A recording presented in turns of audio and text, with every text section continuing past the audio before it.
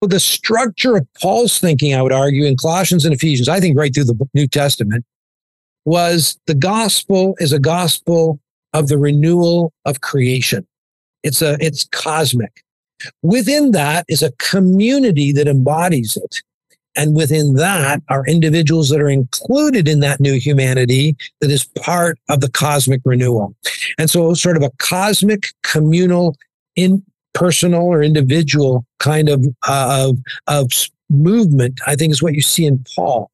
And so I don't want to take away from individual salvation one bit. Matter of fact, I want to say when you put it in its cosmic, communal context, it's even more urgent.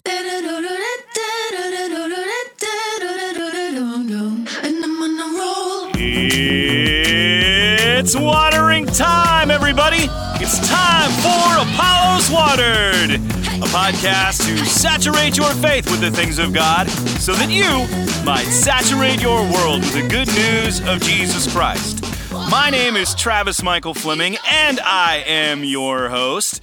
And today on our show, we're having another one of our Deep Conversations.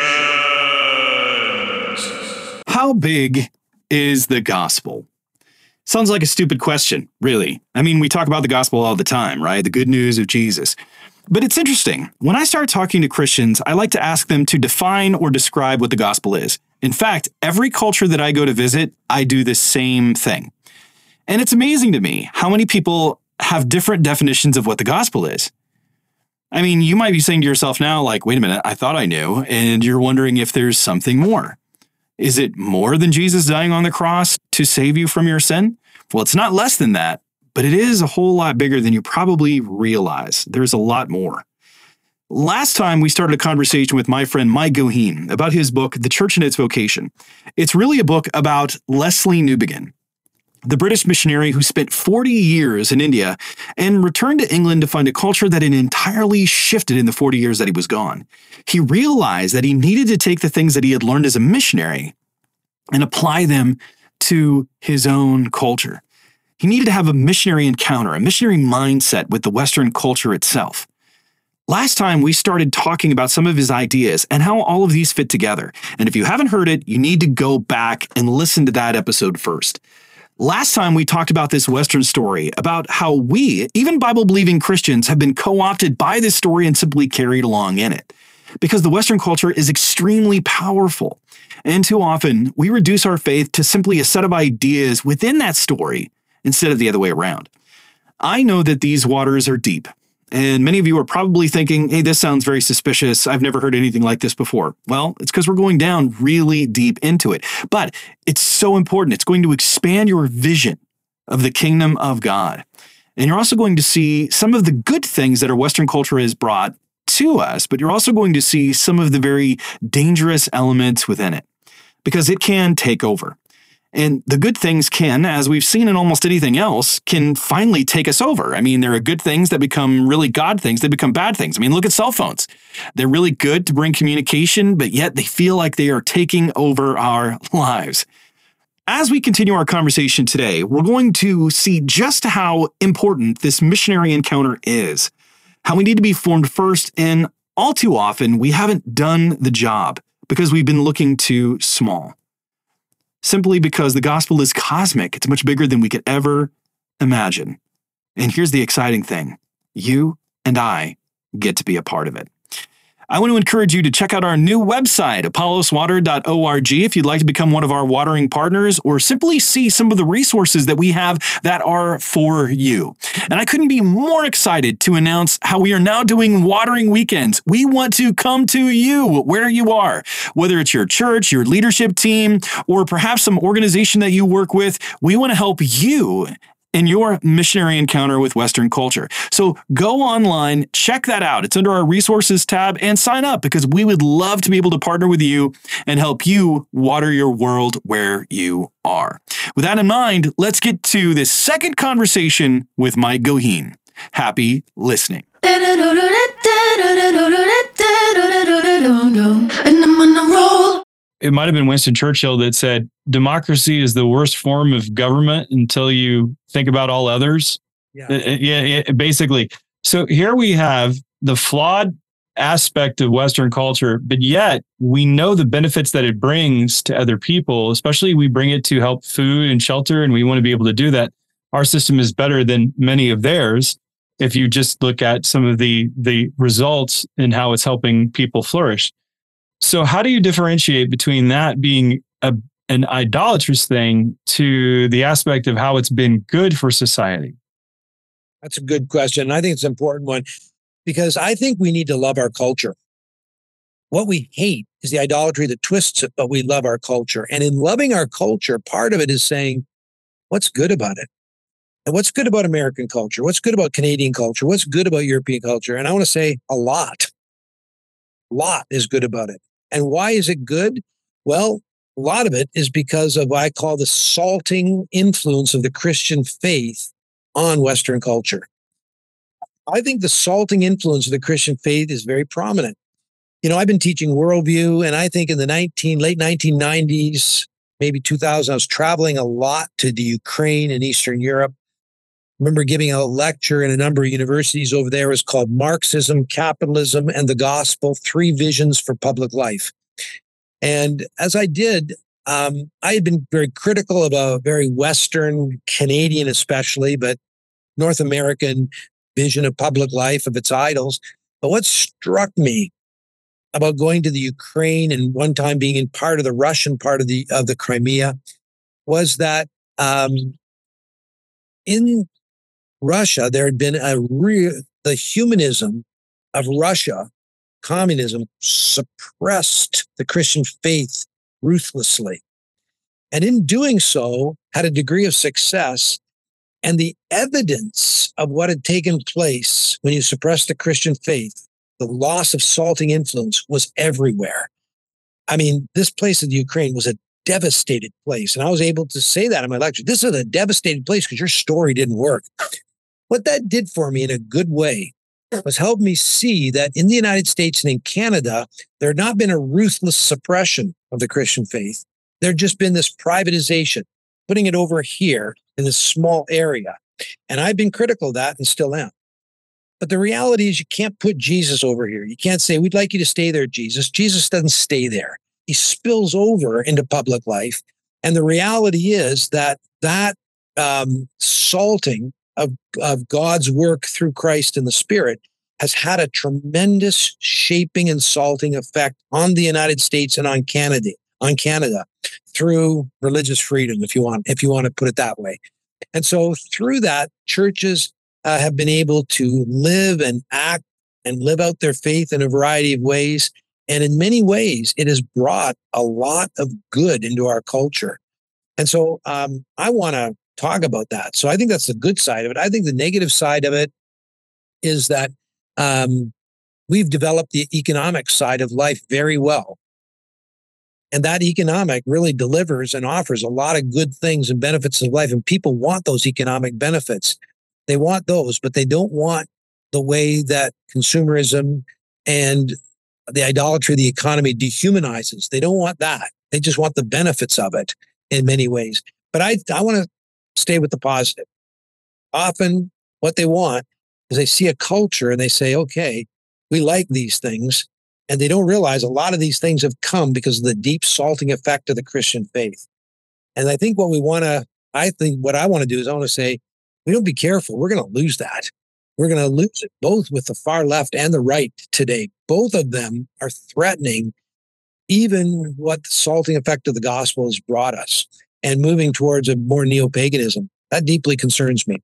When you mention the salting effect of Western civilization, I'm reminded of Glenn Scrivener's book, The Air We Breathe, as well as Vishal Mangalwadi's book, The Book That Made Your World, is both of them say that our Western civilization has largely been shaped by the Bible, in that we have freedom, this idea of concept of freedom, and it's gone off the rails, like you said, with autonomy. But technology, education, equality, all of these things come from the scriptures. He said, if you would have gone back to the Judeo-Christian world and said all men are created equal, they would have laughed at you. And we failed to see and understand that many of the different benefits that we're receiving today is because of that exact salting, as you're referring to there. Yeah. I'm just trying to break it down to our people so they can understand it, because I know some of these are very high kind of mega or meta concepts for people, and they need ways to illustrate it. You mentioned the dehumanization of materialism. Can you just explain for a moment what that means so our people can really understand what this dehumanization is? Yeah. For example, I think that our economist culture is leading to a world where people are becoming workaholics, and they're becoming extremely busy.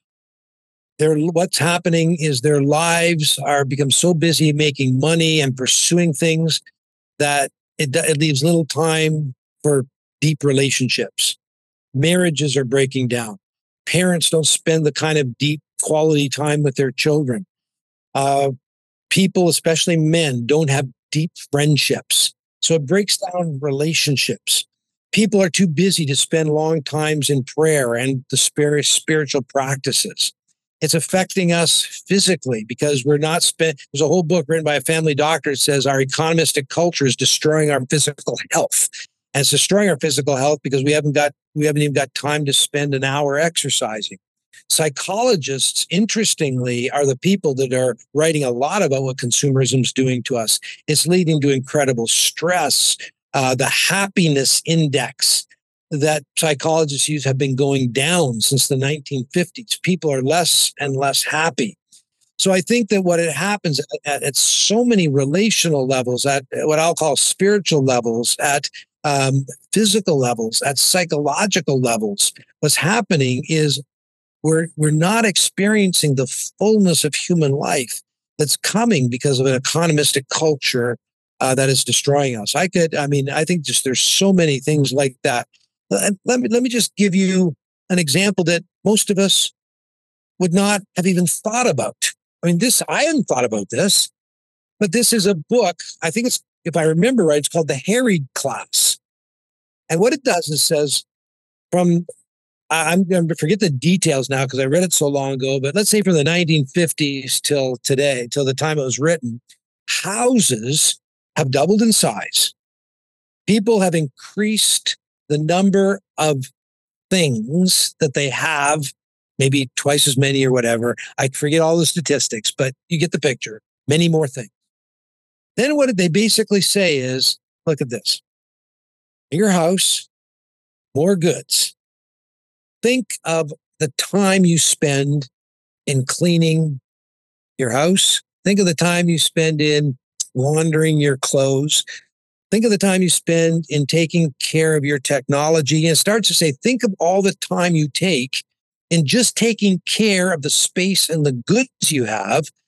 And it kind of breaks that down numerically and says, by the end, this is why we're so busy. We are using hours and hours every week just tending to our backyards, tending to our technology, tending to our clothing, tending to all the things that we have to take care of that people didn't have to do back in the 1950s, 40s, and 30s. And so the point being, again, a consumer culture seems to enrich our world. Just talking about all these good things we get. And what it's saying is, okay, you might be getting some good things, but let me just show you having all these things is going to make you take a lot of time from you. And that time is going to be taken away from somewhere. Maybe your marriage, maybe your family, maybe being part of family, maybe your prayer life, maybe participation in church, maybe in volunteer groups in small towns in the United States. So interesting that they used to carry a lot of the weight of a social kind of networking and glue. And because of people's busyness, they're not doing things anymore. And a lot of that glue is causing towns to not have that kind of, say, social cohesion. So in other words, there's many ways, I think, in which we become dehumanized by an economistic world. Is that book called The Harried Leisure Class by Stefan B. Linder? I believe so, yes. Yeah, that's from 1970. Yeah. So that goes back a little bit. They're talking about that all the way back then, which is... And just imagine today. Imagine today how many more goods we have. You know, I wonder how many people had two cars back then. A lot of family have two cars today. Just think of the time and money it takes to keep your cars running. I don't want to think about it. And I'll bet you they have about twice as many clothes now. I bet your houses are even bigger. I know that's what he's saying then is now multiplying. How do we, though, counteract that? Like, even as you're talking about this, and we've talked a little bit about the book, but in a missionary ecclesiology, we're talking about how to be a distinct people of God, to offer a better vision of humanity to people. In the midst of this world, we know the effects of it, but breaking that habit and finding an alternative seems almost impossible. Like with my children, just to give an example. So my kids, I have a kid in college, one in high school, one in middle school and elementary school. We just decided every presidential election to be political and have a child. That's what we were going to do. So in that period of time, though, when my son was 12, he gets to middle school and all of his friends have cell phones. And so you don't want him to be left out. You don't really want him to have that powerful tool. And there's different ways you can do it and go about it. And I know many families employ a lot of different things. But when they get that tool, then they start utilizing that tool and you realize you can't do anything without it. I mean, now with the school systems, everything's dependent upon the internet. All the communications are there. COVID has ensured that. How do we then help back away from these other technologies when we become so dependent upon them? Well, what I appreciate about your questions, Travis, is you're asking the big, huge questions, and you're looking for silver bullets on a podcast. I'm not looking for silver bullets. I'm trying to help people break this down, is what I'm trying to. And I deeply appreciate that. And the thing is that you have to take each different aspect and start asking questions about, okay, let me back up to the general thing. I think one of the things we've not done well is in our churches discipled our kids and ourselves into a vision where we are unique, holy people in the midst of the world, so that our kids have a sense when they're in the school, we're not like the other kids. We're called to be, we're called to be, I'm called in my school situation to be people of God for the sake of my, of the world, for the sake of the other students. And so I think that one of the things that has happened in North American culture is the church has not fostered, the way the early church did, fostered that sense of being a distinctive people. In other words, we don't do what the other people do. We don't do that because we recognize that is idolatry. I think that's one of the big step back things. Now, when you say trying to break it down, that I realize that does not solve your problem. If you do the best job possible and your local congregation does the best job possible, and your son, as a son or daughter, your son goes into that school and there's the pressure, there's incredible cultural pressures. And not only incredible cultural pressures, we are part of a system that is de-Christianizing us all the time. We're woven into this system. And this is what was so beautiful about New Beginning, the missionary vision, is they recognized that this idolatry is not just out there. We are woven into the system, and figuring out a way forward is not just extract myself. It doesn't work that way. It's trying to find ways to embrace the good in technology while at the same time reject its dehumanizing, idolatrous effect on us. So you asked me that question. Here's the frustrating thing. I'm probably about 30 years older than you. I don't know. And my kids are probably about your age. I don't know how old you are. My kids are in their early 40s. So my kids growing up had a different set of technologies. And so I could tell my stories and everybody would yawn. Oh man, that was back in the dark. But we had to wrestle with the technologies coming, like email and internet and MSN texting, things like that were way back. We had to wrestle with those things coming into our home. And we had to say, and one of the things we did was we took a thesis by Neil Postman in Technopoly. And that is, every time you adopt a technology, either individually or communally, culturally, it's going to give you something and it's going to take something away. Always. It's going to give you something and it's going to take something away. And what he did, and I think if you put it in the context of the gospel, you can do what he wants you to do even better. But what we do then is we say, what does it give us? What creational power has God put in technology and allowed us to enrich our lives? What has it given us that's good? And what if we use it in other ways? How's it going to destroy us? And I can tell you one of the things we did with our kids. I'm sorry, it's an old example, but when MSN comes on, they started saying, what we're trying to do with MSN is use it to communicate, build friendships. So they decided to cut themselves off. My youngest daughter and 5 of her friends decided to cut themselves off from it for 2 weeks and see what happened. And what they found out was that MSN is very good at spreading information quickly among friends and very bad at building deep relationships. So they said, let's stop using it for relational issues. Let's talk about to spread a lot of information quickly. Let's find other ways to communicate and talk. That was one of the decisions they made because they said this technology does this well and this badly. Doesn't build relationships, but spreads information quickly. And I think this kind of Christian analysis in light of the gospel that says, what's the creational good? How is it dehumanizing is the way forward.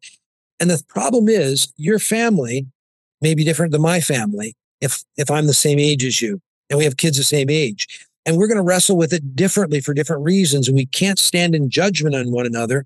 But what we have to do is wrestle together with this and ask questions of how, as a Christian community, do we ask this question not only of technology, but our economic life?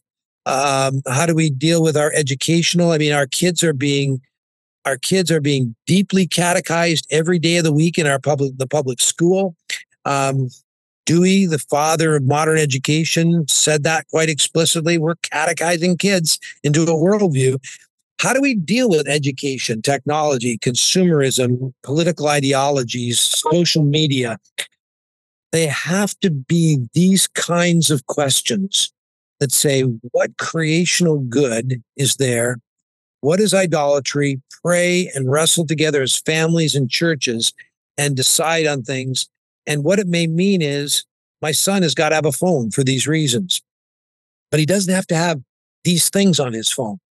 Maybe we take those things off. Maybe they're used for texting and they're used for phone calls, and they're used in these ways with the family, with these ways with friends. In other words, that's what we did with email when it came into the home. We said, what's a good, what's bad, and we set up, and our kids were on board with us. We want to be distinctively human here and not see this destroy us. What do? We set up various ways of use of email that could benefit with us without destroying us. I'm not saying we did perfectly and did it well, but we struggle with it. And I think that's what it means to have a missionary encounter with culture. That's good. I enjoy thinking through those things because there is that idea of being distinct in a weird way. You know, you think of the Duggars or the weird kid that in the 80s that, had shoulder pads or didn't have, they were just weird, socially awkward kids because they were homeschooled. We're not talking about that type of awkwardness or uniqueness. We're talking about being distinct. And it is in your practices and the spaces. I mean, the nation of Israel, of course, had the Sabbath. That made them very distinct in their period at times set aside for certain practices. I want to change gears here for a moment. Going back to the book for a moment, we're talking about missionary encounter. We're talking about missionary identity. We're talking about missionary ecclesiology. And you refer to modern church has become in many ways, in many places, irrelevant.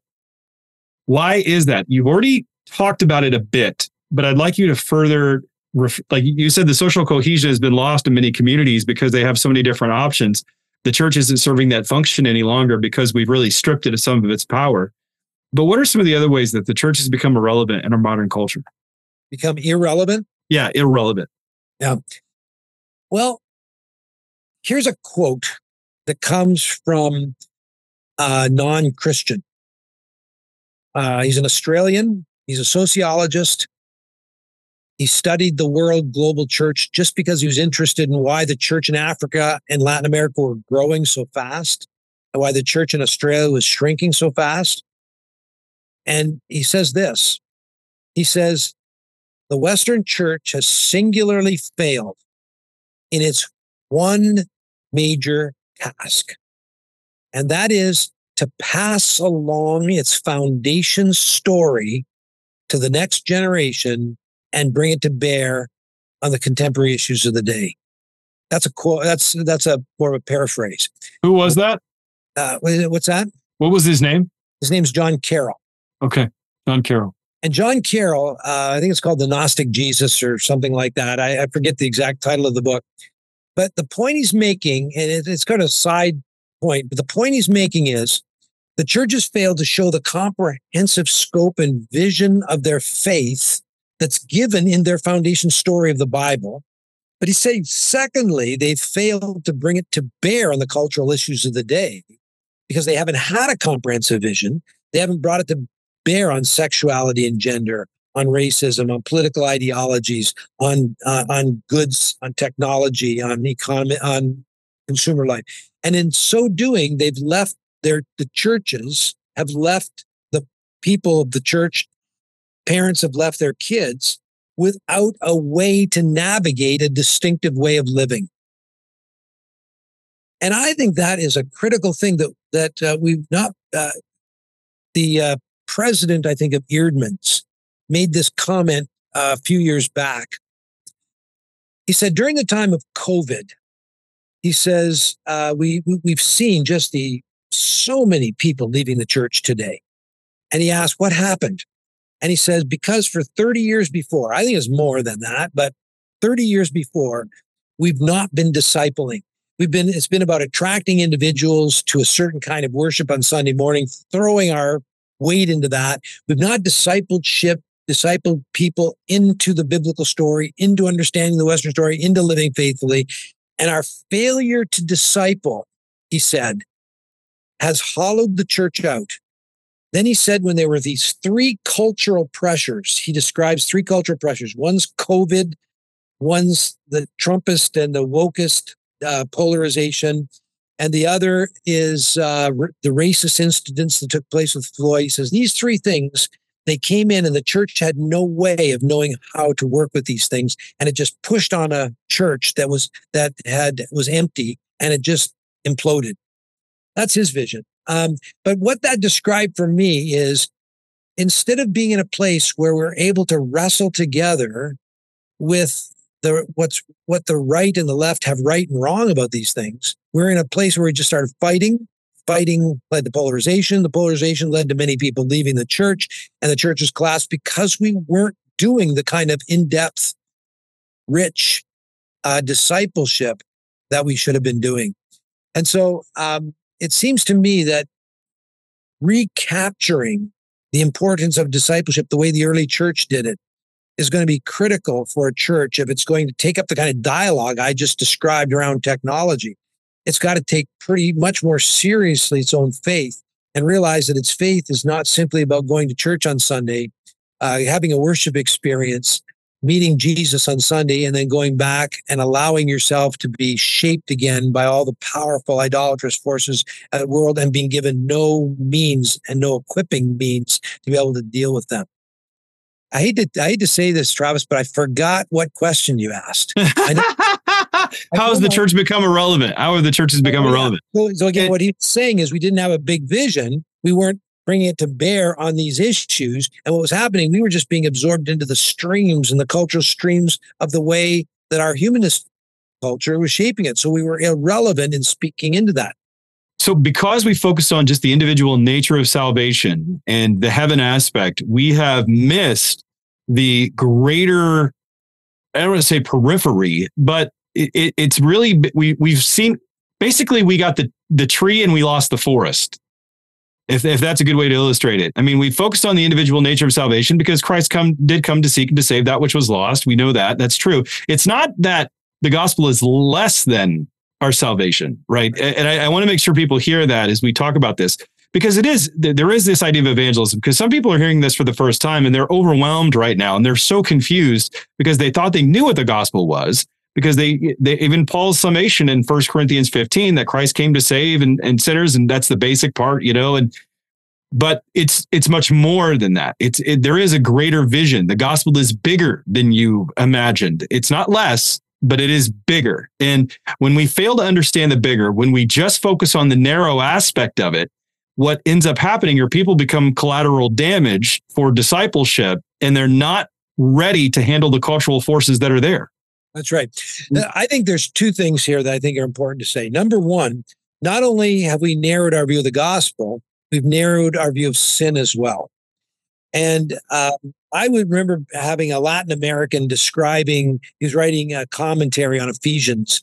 And in chapters 2, verses 1-3, he said, here was Paul's vision of evil.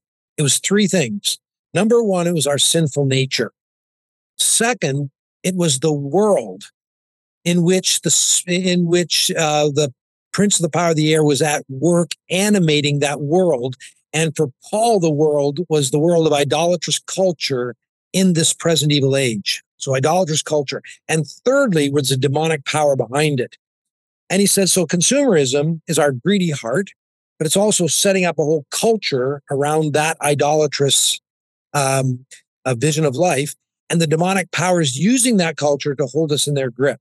So we need a bigger view of sin, he says. And his understanding was, his analysis of the American church was that as long as we have that narrow view of sin, we're not going to see how these powers are deeply shaping us, and we're not going to address them with the gospel the way Paul did.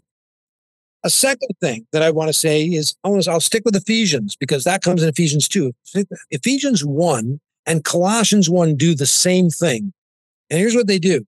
They say this gospel in Ephesians, they talk about the uniting of heaven and earth in Jesus Christ. It's the gospel's the whole reconciliation of the creation. That's what's going to come at the end, says Paul. Now, in light of that gospel, Paul says, there's a community called to embody it. And then it's not until verse 13 where he says, and you were included in this by your faith in the gospel. So the individual dimension for Paul was inclusion. And we probably don't need a dictionary to understand that include means to become part of something bigger. And so the structure of Paul's thinking, I would argue, in Colossians and Ephesians, I think right through the New Testament, was the gospel is a gospel of the renewal of creation. It's cosmic. Within that is a community that embodies it. And within that are individuals that are included in that new humanity that is part of the cosmic renewal. And so sort of a cosmic, communal, impersonal or individual kind of movement, I think is what you see in Paul. And so I don't want to take away from individual salvation one bit. Matter of fact, I want to say when you put it in its cosmic, communal context, it's even more urgent. Repent and believe the good news, because if you do, you're going to be part of what God is doing. It's big in terms of what God is doing, and you yourself will be renewed to become fully human. That's what the individualistic understanding of the gospel understands. What they don't understand is becoming fully human is becoming part of a bigger, fuller new humanity that is embodying God's purpose as part of the bigger cosmic renewal. And that, as Paul says in Romans 8, the whole non-human creation is going to be incorporated into this renewal one day when God finishes his work. And so I think when you talk cosmic and communal, it intensifies the call of each person to repent, believe the good news, and start to live out of that good news day by day and be renewed in the whole of their lives.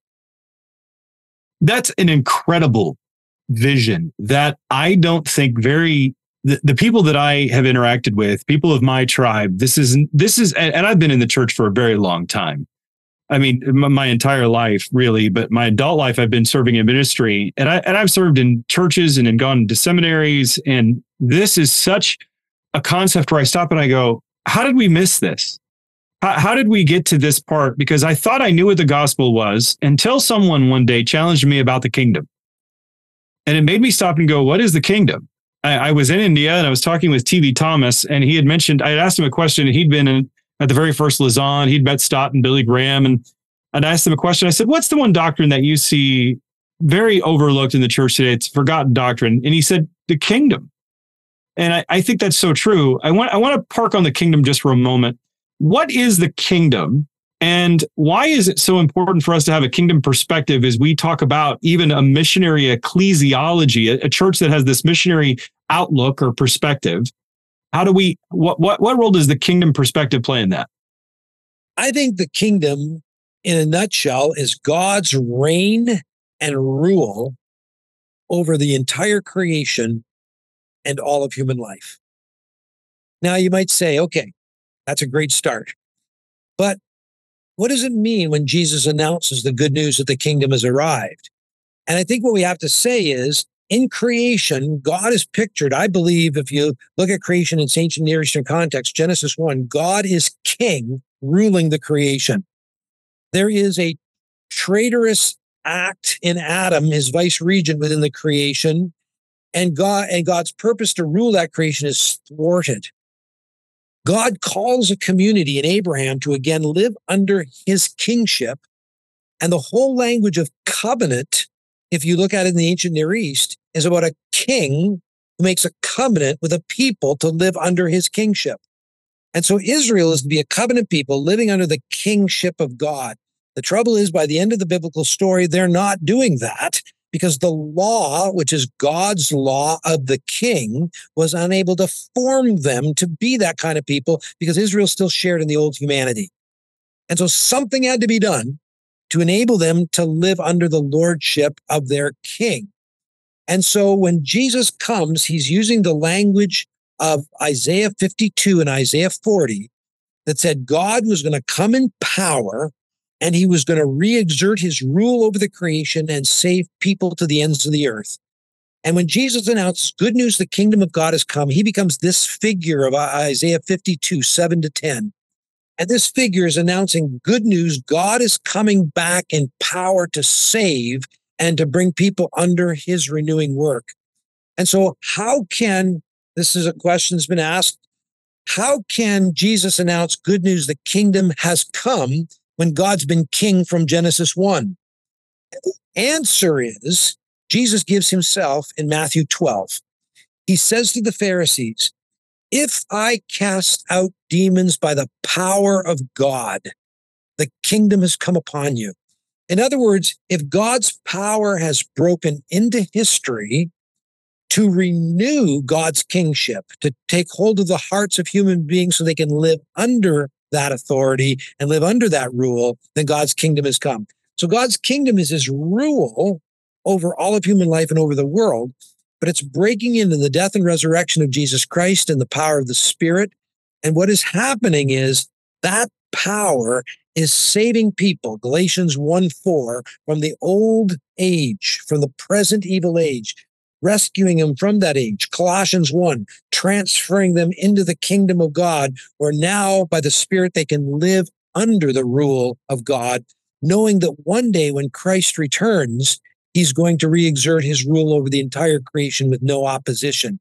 But until then, the church are the people called to live under that rule of God in the power of the Spirit, being saved from the present evil age for the sake of the world until Christ returns. The kingdom of God, again, is God's rule. But you got to say more. It's the power of God breaking in to reestablish that rule over all of human life. And it's those who repent and believe that then come under that rule again, as Paul says, transferred into the kingdom. There is so much that you've talked about today. And I mean, we've come kind of to the end of our time. And it's funny, we've talked about the book without even referring to the book because all of this stuff is in the book. Whether it's the missionary encounter, the missionary ecclesiology, the missionary identity. I mean, we're talking about individual salvation, culture. I know some people are swimming, trying to figure out all of this different stuff. You were just a wealth of knowledge. I like to consider myself a fire hose of information. I think that you're a much bigger fire hose, maybe 2 or 3 fire hoses that are there. Well, that's because we're trying to do it in an hour. Usually I try to do this over 4 years with leaders. And as we do it in 4 years, we just started a new group and 2 people came back, both of them leaders in the church. And they came back and they said, we're going through this 4 years again because we've just got started and we realized we've only scratched the surface. And I think that they're right. This is a long process. And if people are swimming, that's good. And hopefully they've heard resonances from Scripture that will drive them back and say, okay, following Jesus is pretty serious business. It's serious enough that I better give my life to learn what this is all about. The discipleship and spiritual practices to be formed this way is a long, difficult, but delightful process for the rest of my life.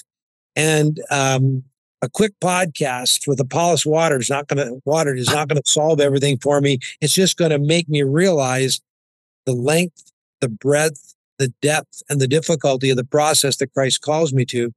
And Christ makes that quite clear in Luke, doesn't he? Want to follow me? You better give everything to me. And it's going to be a long journey. It's going to be a difficult journey, but you know what? It's going to be a blessed journey. It's going to be a journey where you find yourself renewed and healed and find the joy of what it means to be human. So are we in an easy sort of a quick gratification culture willing to go into the depth of discipleship long term?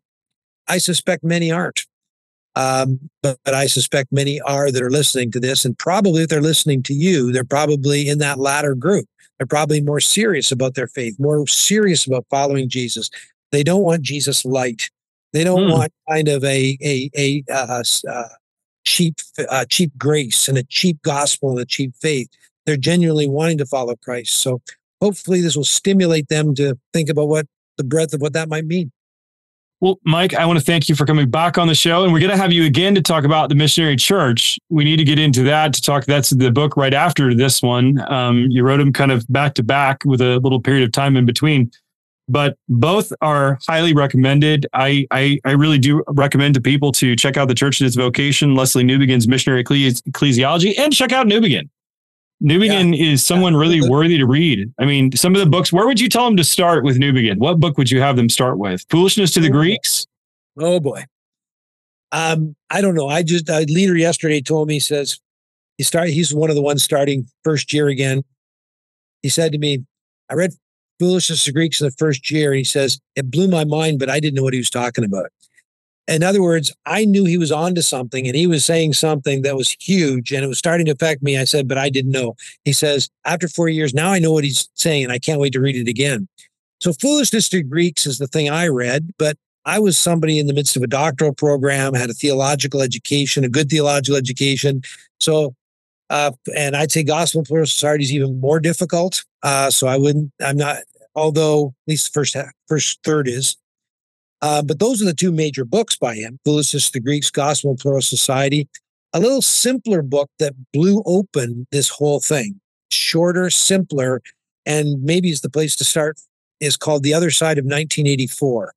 It was the first book that sort of was his salvo. It was kind of the first book that was put out there that people were reading. There's so many funny stories about people reading it and letting their steaks burn while they read it because they got so into it and they couldn't believe what they're hearing. Well, that's how I got into Gospel and Plural Society, but Foolishness of the Greeks, but that as well. And I suppose those would be the three that would come first of all. So if you're not ready to tackle a more difficult book, The Other Side of 1984 is not a bad start. Well, Mike, I want to thank you for coming on the show. Thanks for talking about the book. God bless you in your ministry as you continue serving at the Missional Training Center, Mike. Thanks again. Thank you. Good to be here, Travis. Appreciate it.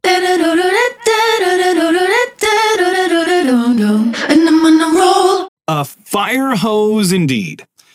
Following Jesus is serious stuff. It's not for the faint of heart. It's not. If you're looking for an easy religion to make you feel safe and comfortable, then don't follow Christianity. Seriously. That's why Jesus said, take up your cross and follow me. It's going to be hard, but here's the deal. It's wonderful. To know that you were a part of God's kingdom, that you have been forgiven, no longer to have your sin being used against you, that you are free, that you can experience that freedom. That's an incredible thing to be a part of. But then we take up our crosses. We take up our crosses daily to follow him. And when I think about the bigness of the gospel, I'm reminded of one of the final scenes in C.S. Lewis's The Last Battle. The characters we have known for so long have faced their last battle.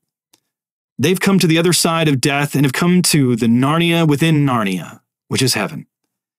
As they see more and more, it keeps on going and going. Further up and further in is the cry. And somehow, the further they go, the bigger it gets. That is the gospel. It's cosmic, and we get to be a part of it, not just as individuals, but as God's church, ambassadors of the kingdom. We get to show the world what it means to be fully human, a new way to be human, as one song from the band Switchfoot said. Living first in God's story, and secondly in our own cultural stories, gives us both a sense of proportion and a right ordering of our priorities. It won't solve all of our problems. It's not going to magically fix the struggles you have with consumerism, or your technology, or the effects of the sexual revolution, or any of 100 or more other things. But it will remind us that we are not alone. Here's the deal. You're not alone. You're not. You are not alone. No matter how much you feel right now, you are not alone. The longing that you feel in your heart, the holy dissatisfaction that you feel with where you're at, God is calling you to something deeper. He's calling you to see more clearly. He's calling you to walk with him more intimately. And the gospel reminds us that we're not alone, that we have each other, and we need to lean on one another as his body. That's what we're here for, so that you can lean on us, and we want to be able to lean on you. That we need to struggle through these things and to think deeply, to imagine better, and then to act out our faith. God's power, his kingdom, has broken into our broken world in Jesus, and he has begun to make everything bad untrue. But it's a story we can't just tell. It's a story we have to live. It's a story that will only be seen and believed when we act it out every day. And I'm not talking about some phony pretend sort of way. Not as a mere recitation, but as participants in God's grand plan. His kingdom. That's a story worth living, and that's what a missionary encounter is all about. I want to thank you for listening today, and I would encourage you to check out our website, apolloswater.org, and check out our watering weekends. We'd love to be able to come and meet you where you are, whether it's your church, whether your organization, your leadership team. We want to help to be able to aid you in your missionary encounter with Western culture. I want to thank our Apollos Watered team for helping us to water the world. This is Travis Michael Fleming signing off from Apollos Watered. Stay watered, everybody. And I'm on a roll.